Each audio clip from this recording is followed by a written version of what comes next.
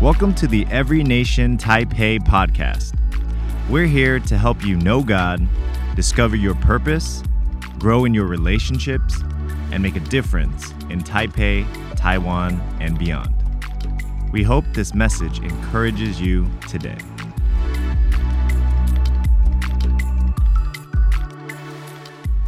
Well, good morning. It's great to see you all again as we continue on with our sermon series on mission. Mission has to do with purpose, and it has to do with intention, and it has to do with the why we do what we do, why we exist.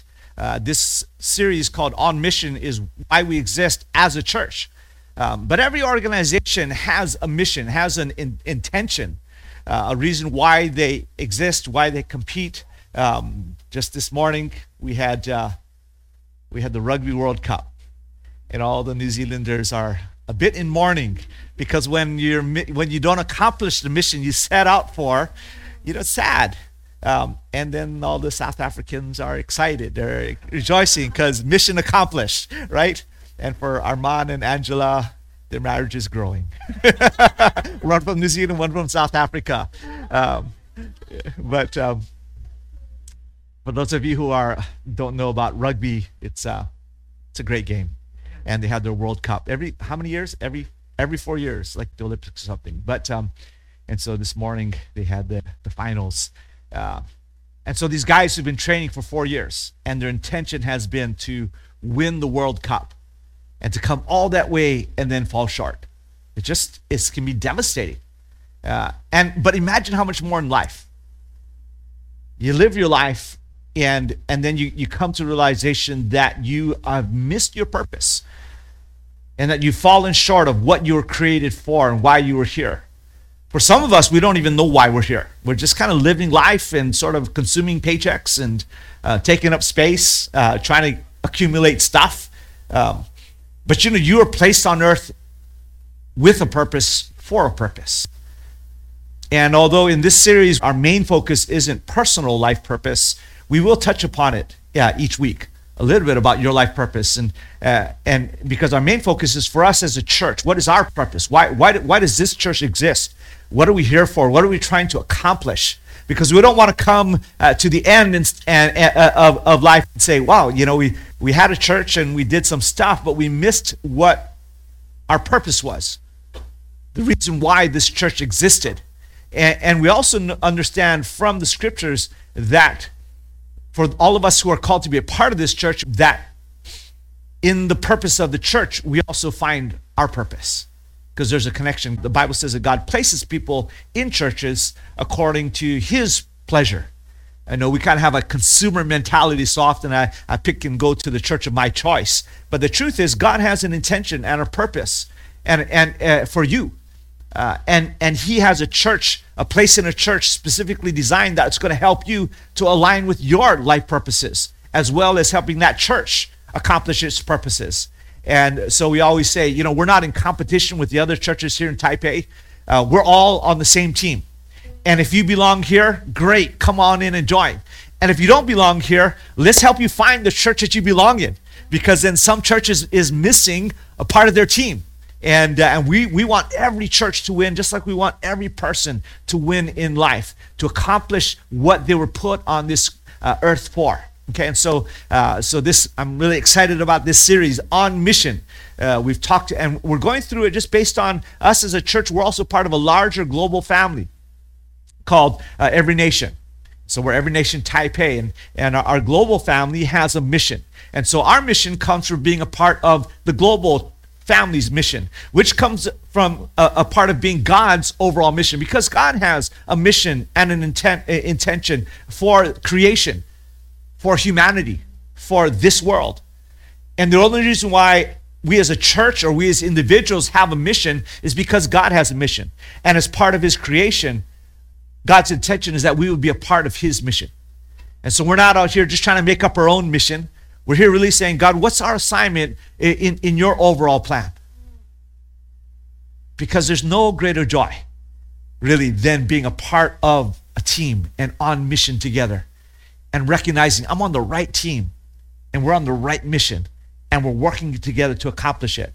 Even in individual sports, you take a sport like golf, where it's kind of individually out there playing by yourself. But sort of the highlight of the years are the few competitions where they play by teams. U.S. versus Europe in the Ryder Cup is something that so many golfers, professional golfers, say that's the highlight. That's the highlight of our career. We want to be a part of the Ryder Cup because there's just something different.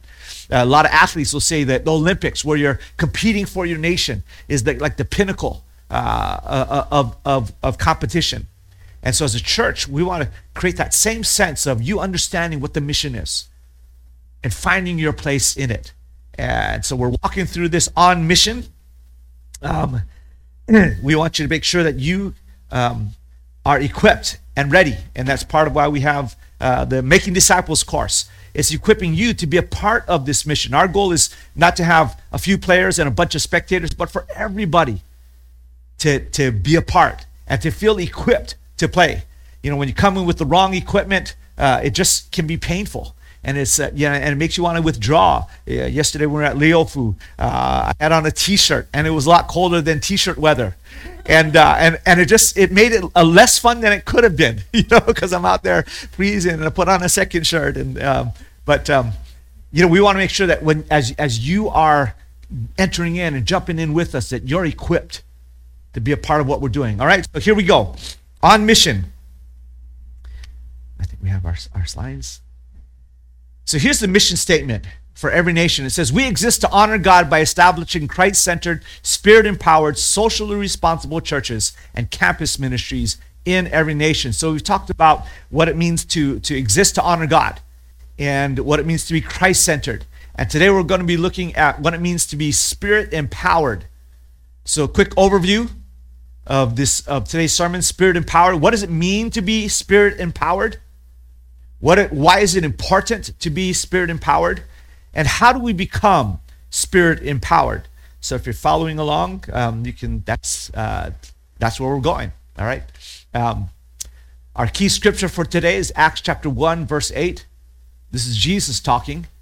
And he says, but you will receive power when the Holy Spirit has come upon you, and you will be my witnesses in Jerusalem and in all Judea and Samaria and to the end of the earth. Let's pray. Heavenly Father, we are grateful that you've created us and made us on purpose as individuals and as a church. And today, as we look into your word, God, and we understand that your intention for us is that we would live lives empowered by your Spirit, and that we'd be a church empowered by your Holy Spirit. Father, may you unpack that for us and open it up to us from your word. And so today, Lord God, we just take a moment and we open our hearts to your Holy Spirit. We pray that you would remove every impediment to listening and to receiving what you want to say to us. And God, our prayer is that today's sermon wouldn't just be information or inspiration, but once again, it would be words of life that your Holy Spirit would speak to each and every one of our hearts. That each of us individually, you'd say to us what we need to hear. And that as you speak to us, words of life, that our lives would be transformed. We pray these things in Jesus' name. Amen. All right, so we're looking at what it means to be Spirit-empowered. What does it mean to be Spirit-empowered? Well, it's interesting when you start talking about being Spirit-empowered, immediately there's kind of a response to that a lot of Christians have. And what the scripture says is that when you're Spirit-empowered, let's go back to this Acts chapter 1, verse 8. It says that the Spirit will come upon you, and then you will be empowered to be witnesses. Okay, so being empowered by the Spirit is God's intention for every single one of us. And the scripture says this in chapter 5, verse 25. If we live by the Spirit, let us also keep in step with the Spirit.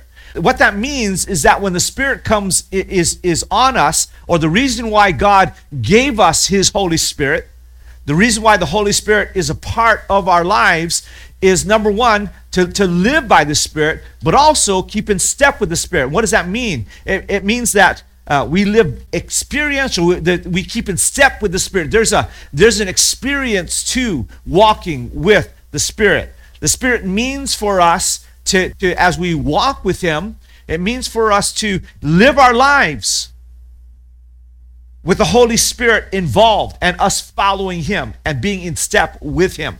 So it's not just intellect, but it also is, the Bible says, we live by the Spirit. In other words, there is an understanding of where the Spirit's going and how we engage with the Spirit. So it's both experience focused and intellect focused. And so often when we talk about the Holy Spirit, we tend to sway to one end or the other. And we think the Holy Spirit and having the Holy Spirit is all about experience. And it's all about what I feel. And it's all about what I walk through. And I just want to have more sense of the Spirit and more experiences with the Spirit. And yes, experiences is important. God put us on this earth to experience, to have experiences. And we have this sense of experience in life because God experiences, and His intention for us is to experience the world. And that's why we have things like beauty, and we have things like flavors. We have things like beautiful aromas that we smell. It is because God created us to experience the world. And so in the same way, we're created to experience God and experience His Spirit. But also, on the other side, there's an understanding of the Spirit. And so it's not just throwing out the understanding of the Spirit, the Word of God that teaches us and gives us the principles and the understanding and gives us knowledge about the Holy Spirit.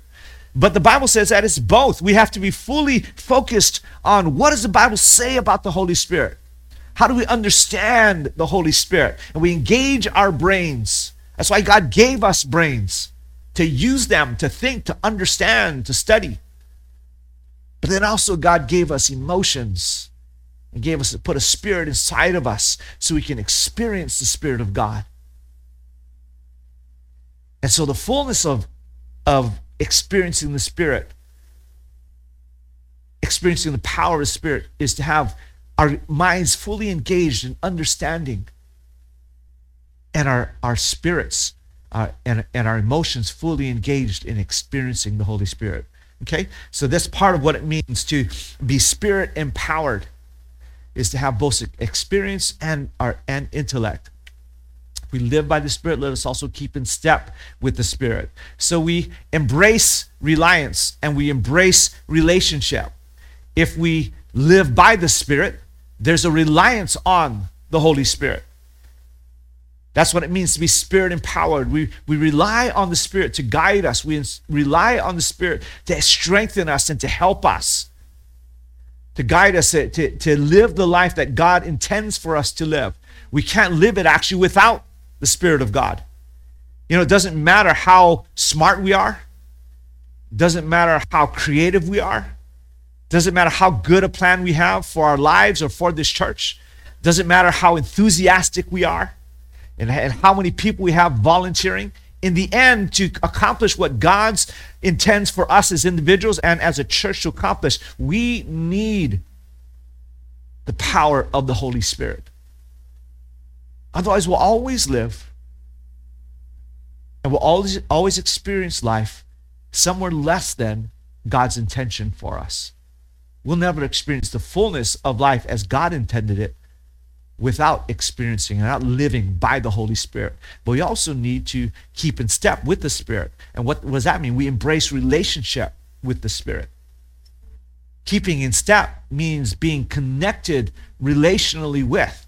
It's not just a physically keeping in step, but being in step with the Holy Spirit means we start to think like the Holy Spirit thinks. We start to feel like the Holy Spirit feels. When we look at people and relationships that we have, we start to see people the way the Holy Spirit sees them. When we think about circumstances in our lives, in the city around us, in the world around us, we start to see it through the perspective of the Holy Spirit rather than just through our own intellect or through all the different perspectives that we get from the world around us. That's what it means to embrace relationship, to walk in step with the Spirit of God. So when you start thinking about your family, your friends, your coworkers, you start saying, God, why did you put me in this company? Why did you put me in this work team, in this classroom, in these friendships?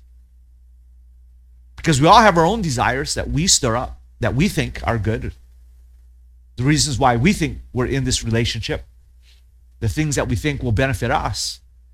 But if we're going to walk with the Spirit, then we need to embrace the Holy Spirit's perspective and what he thinks about those relationships. That's what it means to walk in step with the Holy Spirit. And a little clue, if you and the Holy Spirit, if there's a difference or disagreement between your perspectives on a relationship or on a circumstance, either in your life or in the world around you, it's the Holy Spirit that's correct. And your life's going to go better if you just align yourself with his perspective rather than trying to get him to bless your perspective. Okay, so that's for free. There we go.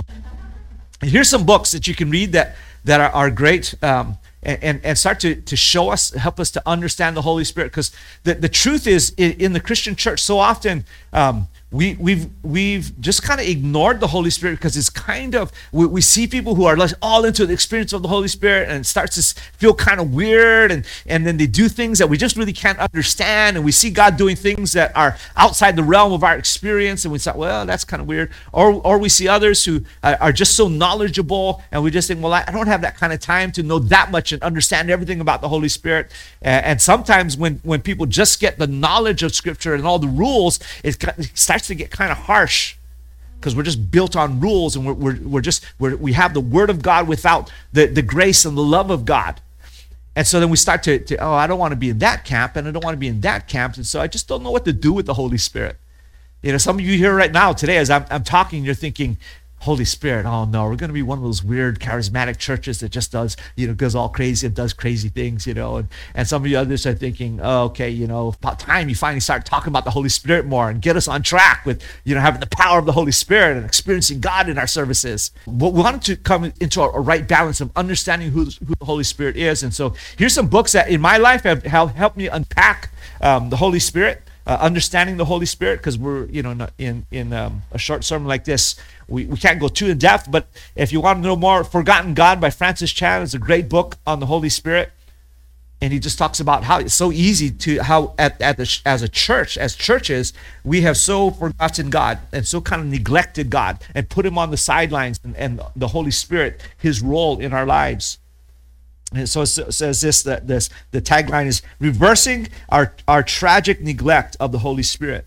And so a lot of times we go into churches and we live our lives that seem so far below what we read in the scriptures or what we hear about other churches having because we've neglected that relationship with the Holy Spirit. Another one, Jack, they're surprised by the power of the Holy Spirit. And just talking about discovering how God speaks and heals today. And it's funny because I grew up in a church with a lot of healing.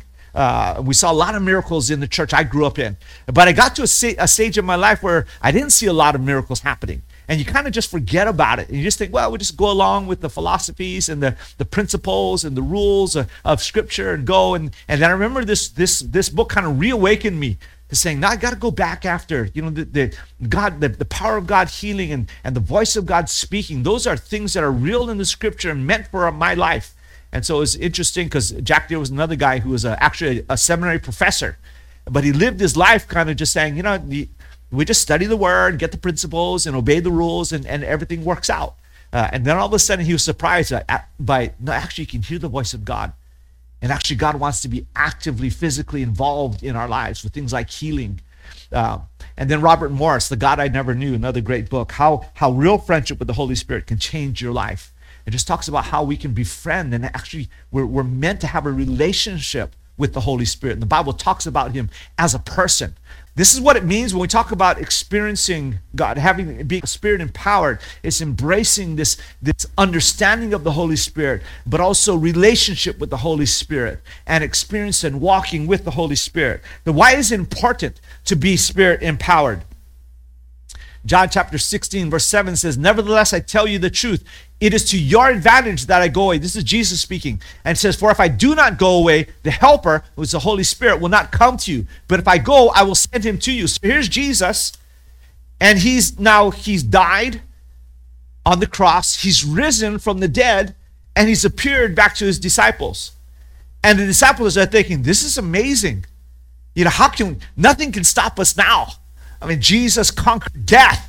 This is it, man. Now is the time. Jesus is going to reveal his kingdom. He really is the Messiah. And he's going to kick the Romans out, and he's going to restore, the Jews to our place of rulership on earth. And we have the Messiah now. Everything's going to be good. And Jesus is saying, "Okay, guys, time for me to go." And they're like, "What? We're just getting on track, Jesus."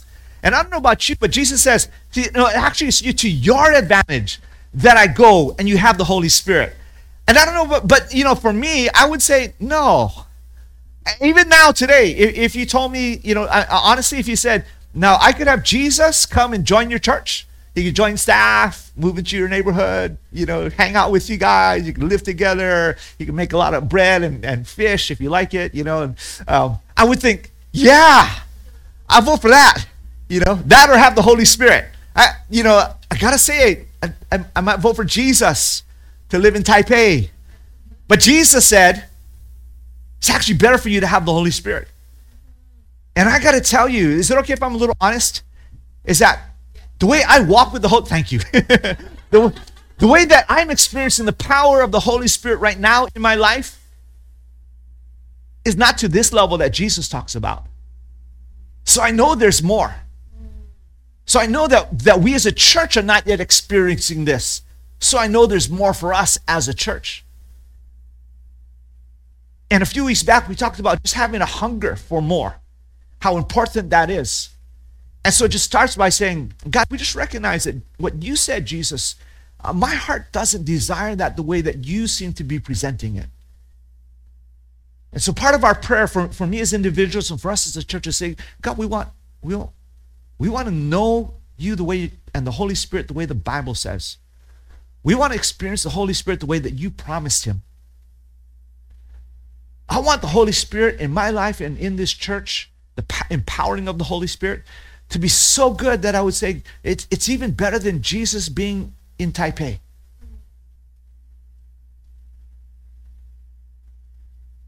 Because that's what the Bible says. And as a church, we want to be people of the Word of God. We don't want to make up our own understanding of what Jesus said and our own understanding of what Christianity should look like, and just based on the traditions or stuff we've been taught. We want to go back to the Word. What did Jesus actually say? What did that mean he intended? And so that's what we're going to do. We're going to say, one of the reasons why it's important that we have the power of the Spirit, because Jesus said it's important. It was more important than him hanging around. John chapter 14, verse 25, "But the Helper, the Holy Spirit, whom the Father will send in my name, he will teach you all things and bring to your remembrance all that I have said to you." So another reason why it's important that we have the Holy Spirit is because the Holy Spirit is going to remind us about everything that Jesus taught. And I don't remember everything that Jesus taught the disciples. I don't remember everything that's written in the Bible that Jesus taught, but the Holy Spirit will help to remind us of that. And the great thing about the Holy Spirit is that he can be reminding you and I right here in Every Nation Taipei. And he can be over, upstairs at Friendship Church, reminding them of what the Holy Spirit said. And he can be over, at Truth Church and over at Bread of Life Church, and in their services, reminding them of what Jesus said.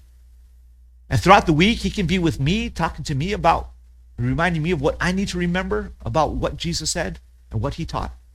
And he can be with each of you, reminding you of what you need to remember of what Jesus taught. That's the power of the Holy Spirit. That's part of the benefit of the Holy Spirit. He reminds us of everything that Jesus taught, and he teaches it to us. Because sometimes when I read what Jesus said, I don't always understand it. But Jesus said the Holy Spirit's going to unpack it for you. He's going to give you an understanding of what it means.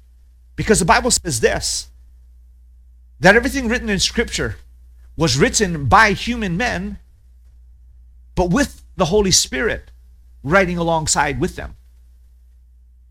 And to really understand any book, what the author intended, or what the book really means, the best interpretation of what the book means is always what the author intended to say through the book. Let's talk about being in New York, and doing a lecture like this and thinking I'm so cool because I'm quoting a book, and quoting an author. And then someone says, well, I spoke with the author and actually that's not what he meant. And I'm like, you trump me actually.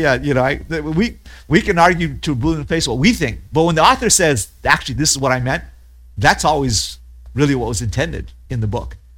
And so if this book is written by the Holy Spirit, joint co-authoring with men, then we can't really understand this book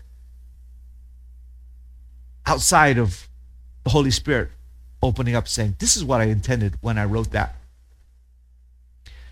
John chapter 16, verses 12 to 13, he says, I still have many things to say to you, but you cannot bear them now. Jesus talking to his disciples. When the Spirit of truth comes, he will guide you into all the truth. For he will not speak on his own authority, but whatever he hears, he will speak. And he will declare to you the things that are to come. And I love how when Jesus was on earth, he said, hey, I'm going to show you what the Father really meant by all the things that he said. Because we wrote it, and in the Old Testament, you had these occasional times when God would show up, but you don't really understand who God is and his heart, the heart behind what he was saying, without really spending time and walking with him. So Jesus came to earth, took on flesh, and walked with us so that we really would understand the Father. And now the Holy Spirit comes and he says, okay, now I'm going to help you understand Jesus. And it's just like layer by layer, we're getting a deeper understanding of who God is so that our relationship with him can deepen. And that's the purpose. That's actually the Christian life, is that we grow layer by layer in our relationship with God. And on a macro historical scale, we can see Old Testament, God the Father revealed himself through the Bible. Jesus then came and gave us a whole deeper understanding by putting on flesh and living out what the Father told us. And then the Holy Spirit comes in and says, okay, now you saw Jesus model it, but let me explain to you what was going on behind that. So we're just getting deeper and deeper understanding. And so having the Holy Spirit gives us insights into the reasons why Jesus did what he did. And I love what it also says when the Spirit comes. Jesus says, there's stuff I want to tell you guys, but you're not ready for it yet. But when the Holy Spirit comes, he's going to unpack it for you. Which means the Holy Spirit reminds us of everything that Jesus told his disciples, but he also is going to come and tell us what he wanted to tell his disciples. Now, some of you are going to say, whoa, wait, we're talking heresy, you're going to write another book, we're going to come up with a whole new religion. No. The Holy Spirit will never contradict written scripture. Okay, so just so we're real, are we all good with that? Okay, so whatever the Holy Spirit says, if it contradicts what's written in Scripture and the things that Jesus already told his disciples while he was here on earth, you can know that's not the Holy Spirit. All right? That's our own thoughts, our own desires, someone else's ideas. But very clearly here, Jesus said there are some things that the disciples weren't ready for yet. And the Holy Spirit's going to help you understand that. And in my mind, what that mostly means is understanding the scriptures and in ways that the disciples didn't even yet understand the scriptures.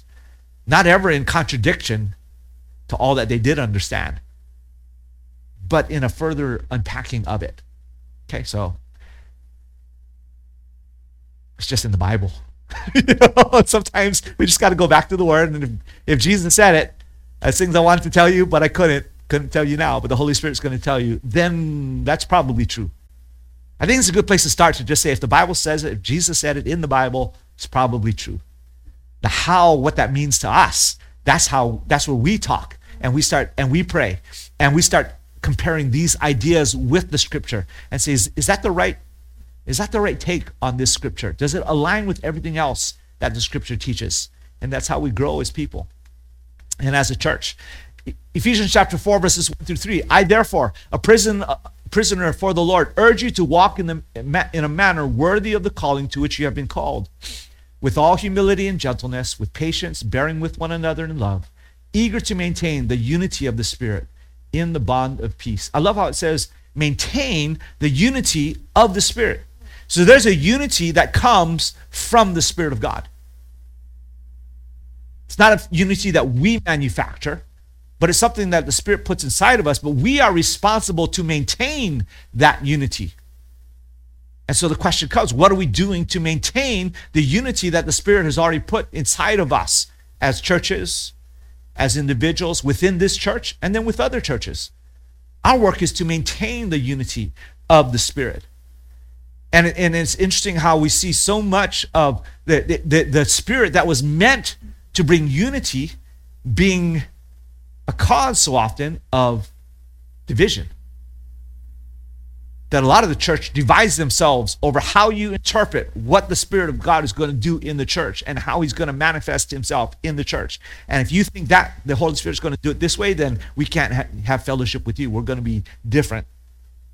That's never what God intended for the Holy Spirit to be. God intended for the Holy Spirit to be a unifying factor. So if you are plugging into the Holy Spirit and find yourself more critical of other Christians and wanting to separate yourself from them, then you're probably missing the point in your relationship with the Holy Spirit. If you're studying the Word and find that all that you study in the Word causes you to have pride and division and think you're better than other Christians and just be more critical of other Christians and want to divide from them and condemn them, then you're probably not getting what the Holy Spirit wants to speak to you from those scriptures, because the Holy Spirit's intention is to bring unity. Is that okay? Are we all right? Good. This is the church culture we want to build. We want to build a culture that loves other churches, that loves each other, that looks for ways to find common ground, even as we are talking about and going through our differences. It's not that we avoid our differences, it's just that we major on our agreements, and then we work on our differences and say, so if we have a difference here, what does that mean? Does that mean that's just one of those things where God says, I'm 3 and I'm 1, and we say, I'm in the 3 camp. No, I'm in the 1 camp, where God says, give all you have to the poor, and God says, be a good steward of what I give you. He says, I'm in the give all you I'll have away camp, and I'm in the be a good steward, and God is softening like that. It's God's sovereignty. God did everything, and you don't have to do anything. And we have a responsibility to be faithful and to do the works of the Spirit. And it's man's responsibility. And we love to just divide those camps. And God says, actually, I'm helping you guys learn about unity by putting 2 opposite things in there, and then you got to figure out how they work together. And this is so much the scripture in the body of Christ. Work on unity. But you will receive power when the Holy Spirit has come upon you, and you will be my witnesses to Jerusalem, Judea, Samaria, ends of the earth. And so the last thing that the power of the Holy Spirit is there for after unity is to be witnesses. And it's interesting when it says witnesses, that word is actually the word where we get the word martyr from. Anybody know what a martyr is? Martyr is someone who gets killed because of what they believe, right? And it's interesting because it started out as just being someone who has a message. That word martyr, the original meaning was I have a message. And then it started to take on the form of if you have a message that you are committed to and willing to die for. And then it gradually morphed to meaning that you died for your message. But we commit ourselves to this message. Do we understand the message? Are we witnesses? Do we have such commitment to witnessing about Christ and sharing the message about Christ, what we call the gospel or the good news, why Jesus came? This is why the Holy Spirit empowers us, so that we have the ability to be so committed to Christ that we're willing to lay down our lives. And maybe in Taipei, we don't need to lay down our lives. But there are thousands of people, tens of thousands every year who are actually laying down their lives for the sake of the gospel, who are actually being martyred, being killed for their beliefs in Jesus. And I'm not sure that God gives us a pass and say, you don't have to be as committed as those guys because you lucked out and you live in Taipei. I think what God is calling is that we all would have that same commitment to the gospel. But if you're like me, that's a high bar. But that's why God gives us the Holy Spirit. That's why Jesus said, you wait. Wait until you receive the empowering of the Holy Spirit, because it's the Holy Spirit working in you that gives you that kind of commitment, that kind of passion for the gospel. So how do we become Spirit empowered? Immersion and infusion. We immerse ourselves into the Holy Spirit and we let the Holy Spirit be infused into us. The New Testament Christians were constantly saying, hey, have you been baptized in the Holy Spirit yet? Wait till you're baptized in the Holy Spirit. What does that mean? It's fully immersed into the Holy Spirit. And it also says, be filled with the Holy Spirit. Jesus commanded them, be filled with the Holy Spirit. And the disciples would say, you need to be filled with the Holy Spirit. Why? Because we need a full infusion of the Holy Spirit. We don't just need coming into Thanksgiving time, and my brother would always cook a bunch of turkeys. And he'd start off by putting rubs on over the skin of the turkey and marinating. But then he learned how to infuse the turkey. So he'd get these, instead of just marinade that you put on top and put the turkey into, you also get a big syringe and you shoot that turkey full of the marinade on the inside. And that's fantastic. You get that flavor throughout the whole turkey.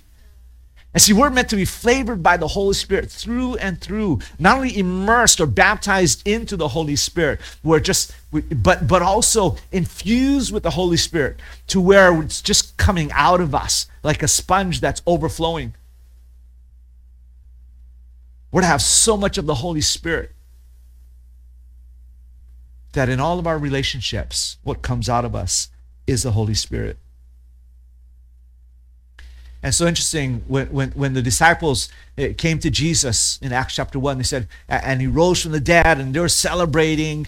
And they said, when they came together, they said, Lord, is this the time now? Are you going to restore the kingdom to Israel? And it's so interesting in the juxtaposition of all that's happening now between Israel and Palestine and occupation and terrorism and you just see the pain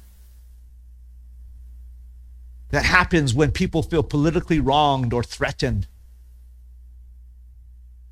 People have been trying to wipe out Israel for thousands of years. And now you have these people in Palestine who are taking offense and feeling like they're the oppressed. And you have that same kind of feeling in the Jews here, saying thousands of years, Jesus, it's time for deliverance for us.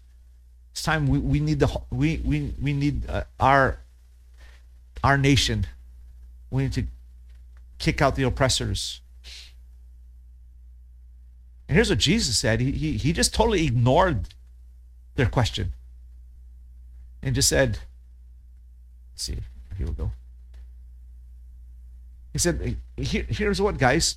Here's what he actually just told them. Hey, you're going to be baptized with the Holy Spirit not many days from now. And they said, well, but what about all this oppression? What about the politics and all that? And he said, this goes back to you need to have the Holy Spirit inside of you. Because the freedom is going to come to you personally first. You're going to experience inside of you freedom from oppression. You're going to experience inside of you a change of heart. And from there, then everything else will change. But it begins, what's more important is what happens on the inside.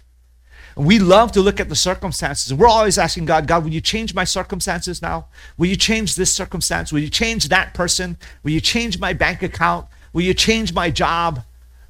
Will you change my parents or my boss? And God is saying, actually, what you need is the power of the Holy Spirit to change you.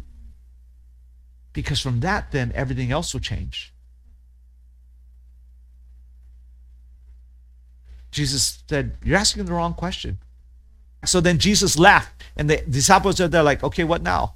And they're looking up to heaven. Are you going to come back? You can take us with you. Jesus is going up. What's next?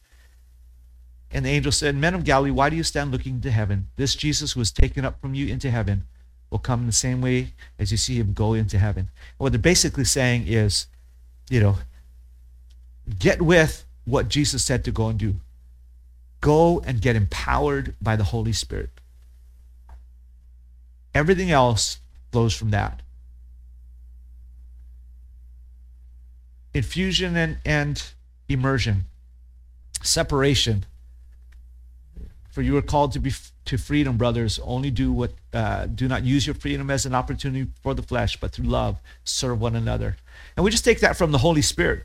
The word holy, when it says Holy Spirit, holy means set apart. There's a separation in our lives. The junk that we do, the Holy Spirit's there to help us separate from. And if you're like me, I look at my life and I think, okay, great, all these things that Jesus did and the power of the Holy Spirit, but I can hardly overcome my own bad attitudes and my own addictions. And I look at the sin in my life and I can hardly get set free from that, much less be empowered by the Holy Spirit to go be a witness. Hardly want to tell anybody else about Jesus. I'm having trouble just following Jesus in my own life.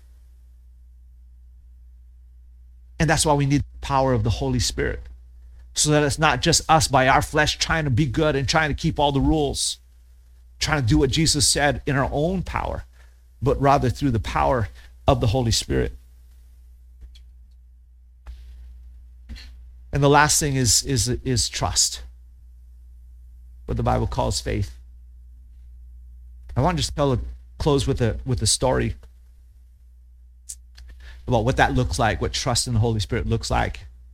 When I was living in New York City, I moved there in 2004 and was pastoring there. In 2005, there was an event in New York City. Billy Graham, if you've ever heard of Billy Graham, is probably the greatest witness in our generation. Probably has shared the gospel, preached the gospel to more than anybody else on earth.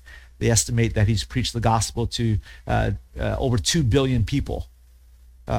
And he's personally seen over 3 million people come to Christ in his crusades. But this was the last crusade before he died. And so before he retired from doing crusades and preaching the gospel publicly like that. And he chose to have it in New York City. And so I was able to go, and we volunteered. We were praying for the crusade, and we helped volunteer to work on with both those who wanted to respond to Jesus. And it was amazing. This is a picture of that last crusade. I think I'm one of the heads there. But out in Queens, Corona Park, here's an area view. You just see overflow, part after overflow. It's just a huge mass of people coming there for his last crusade. And just what an amazing man of God. I mean, to have preached the gospel to over 2 billion people and to have seen over 3 million people come to Christ. It's a pretty amazing witness. I remember Billy Graham, but he wasn't always that kind of a preacher. In fact, there was a moment early in his ministry where he was about to give up. He had a pretty bad crusade in Pennsylvania that didn't go well. And so he actually went out to California. He had scheduled it was 1949, and he had scheduled another crusade, but he was still debating whether or not to have the crusade because he was just having a crisis of faith. One of his close friends, who was also a preacher at that time, an evangelist, actually people considered him much more effective than Billy Graham, much more eloquent. Charles Templeton had gone to Princeton University and gotten his theological degree from Princeton, and had actually ended up leaving the faith and rejecting God. And saying, he's saying the modern mind and religion, believing in God, don't go together. And so he was challenging, because he was friends with Billy Graham, challenging him. And Billy Graham was like, how do I, modern science and all this with religion, and then my ministry looks like it's failing, and I'm wondering what, and then he was the head of a Bible college, and in order for that Bible college to get accredited, he had to go and get a higher degree, an advanced degree. And he's like, I don't want to go. Do I choose that? Do I just go back to farming? He thought about just quitting it all and being like a farmer like his dad. He said, I don't want to be like Charles Templeton. And so he was going through all this, and then he went, the woman, Henrietta Mears, if you've never read about Henrietta Mears, amazing woman of God, but she invited him to come speak at a camp. And so he's speaking at this camp while he's going through all this turmoil, and at night he just walks out. He says, I just need to find God. So he's taking a walk through the forest in the middle of the night, and he finds this tree stump, and he just puts his Bible on it, and he kneels beside it and says, okay, God, what do I do with all of this? And he just wrestled with God through the night. And in the middle of the night, he says, I just felt the Holy Spirit come and visit me. And I felt this fire come upon me. And I made this decision that even if I don't understand it, the Holy Spirit's too real. God has done too much for me that I could never deny it. And I'm just going to choose to trust that everything God says is true, and that it's more important that I connect with the Holy Spirit and have that relationship with God than that I understand everything about God. And Henrietta Mears talks about how he came out the next day and had a whole different boldness on him when he taught at that camp. And they went through with this revival. And this revival was scheduled for 3 weeks. And it ended up going 8 weeks because they had a tent for 6,000 people. And they filled that tent to overflowing. And from there, his ministry just took off. From there, a few years later, he came back to New York City and preached in Madison Square Garden to sell out crowds. Originally for 6 weeks, ended up going 16 weeks with overflow crowds every night, people coming to hear him. And I love this Madison Square Garden because where this location is not where the current Madison Square Garden is. It's actually in a place where Bertina was a part of. We actually birthed our youth group where Madison Square, where this took place. Because now it's like a big office building with a big old plaza there. And so on that plaza, Bertina and others would go out and just start sharing with high school students. And I can remember walking by and they're doing apologetics seminars, just kids sitting there in rows, listening out in the plaza, listening to the gospel and saying, what Billy Graham did all those years ago continues in this place. And when it got too full, they went to Yankee Stadium. And they packed out Yankee Stadium to where they had to have overflow crowds outside of Yankee Stadium. And then the last night, he held a meeting in Times Square, and they packed out Times Square. Times Square was just filled with people wanting to hear the gospel. And Billy Graham's ministry just kept going and going and going. And he didn't become more eloquent, but he became more anointed with the Holy Spirit and more bold in what he said. Billy Graham's never been an eloquent speaker, but he's always been a convinced speaker. And this is what he said. It's actually one of the sermons that he preached at that LA crusade called How to Be Filled with the Holy Spirit back in 1949. He said this: the very fact that we believe one thing and some of us another does not do away with the fact that God says, be filled with the Spirit. And I can say that's so like the church now. Some people believe this about the Holy Spirit. Others believe that about the Holy Spirit. And Billy Graham says, it doesn't matter that people disagree in what they believe about the Holy Spirit. What matters is that God said, be filled with the Holy Spirit. And I believe that the greatest need, this is Billy Graham says in 1949, I believe that that is the greatest need of the Church of Jesus Christ today. Everywhere I go, God's people are hungry for something. Many of us say that our Christian experience is not at all that we expected.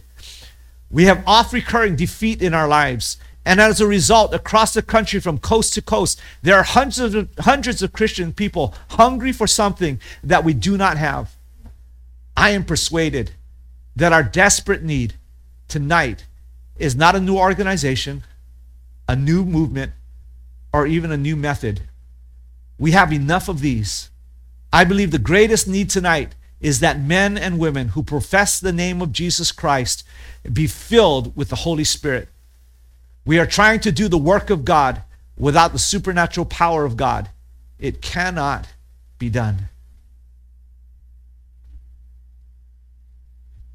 Church, I believe that's what we need. When God told us to go and preach the gospel to every creature and to evangelize the world, he provided supernatural power of us. That power is given to us by the Holy Spirit. Billy Graham, 1949. But I believe his words are still applicable to us today. That what we need is the Holy Spirit. Now you might think, I know God and the Father I'm okay with, or I'm okay with Jesus, and how do I distinguish between the three? You don't have to worry, they're not in competition. They won't get confused. It's kind of like my mom. We had six kids in my family, 5 boys, and my mom would call us all by each other's names, but we always knew who she was talking to. It's me, I know, even though you used my brother's name. And that's the way God is.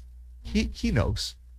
But what we do is we need to be infused and immersed with more of God. We need to hunger for more of his Holy Spirit. We need to walk in step. We need to live by the Holy Spirit and walk in step with the Holy Spirit. And so today I just want to close with that as a simple prayer. To say, Holy Spirit, teach us to have more of you, so that you can remind us of all the things that Jesus said.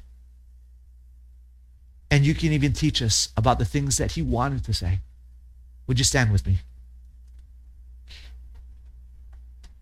I'm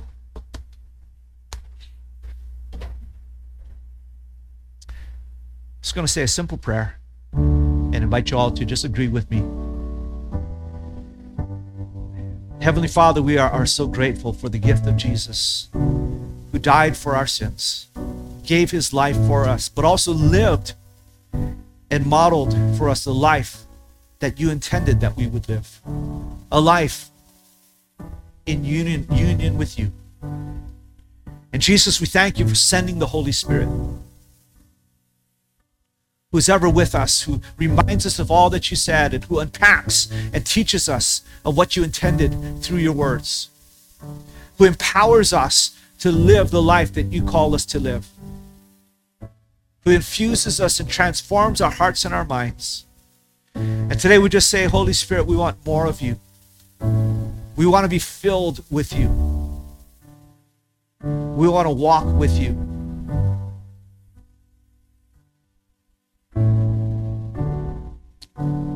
So Father, may we as a church become a church that is spirit empowered, full of the Holy Spirit. And as the scripture says, be a church that has an ear to hear what the Spirit is saying to the church.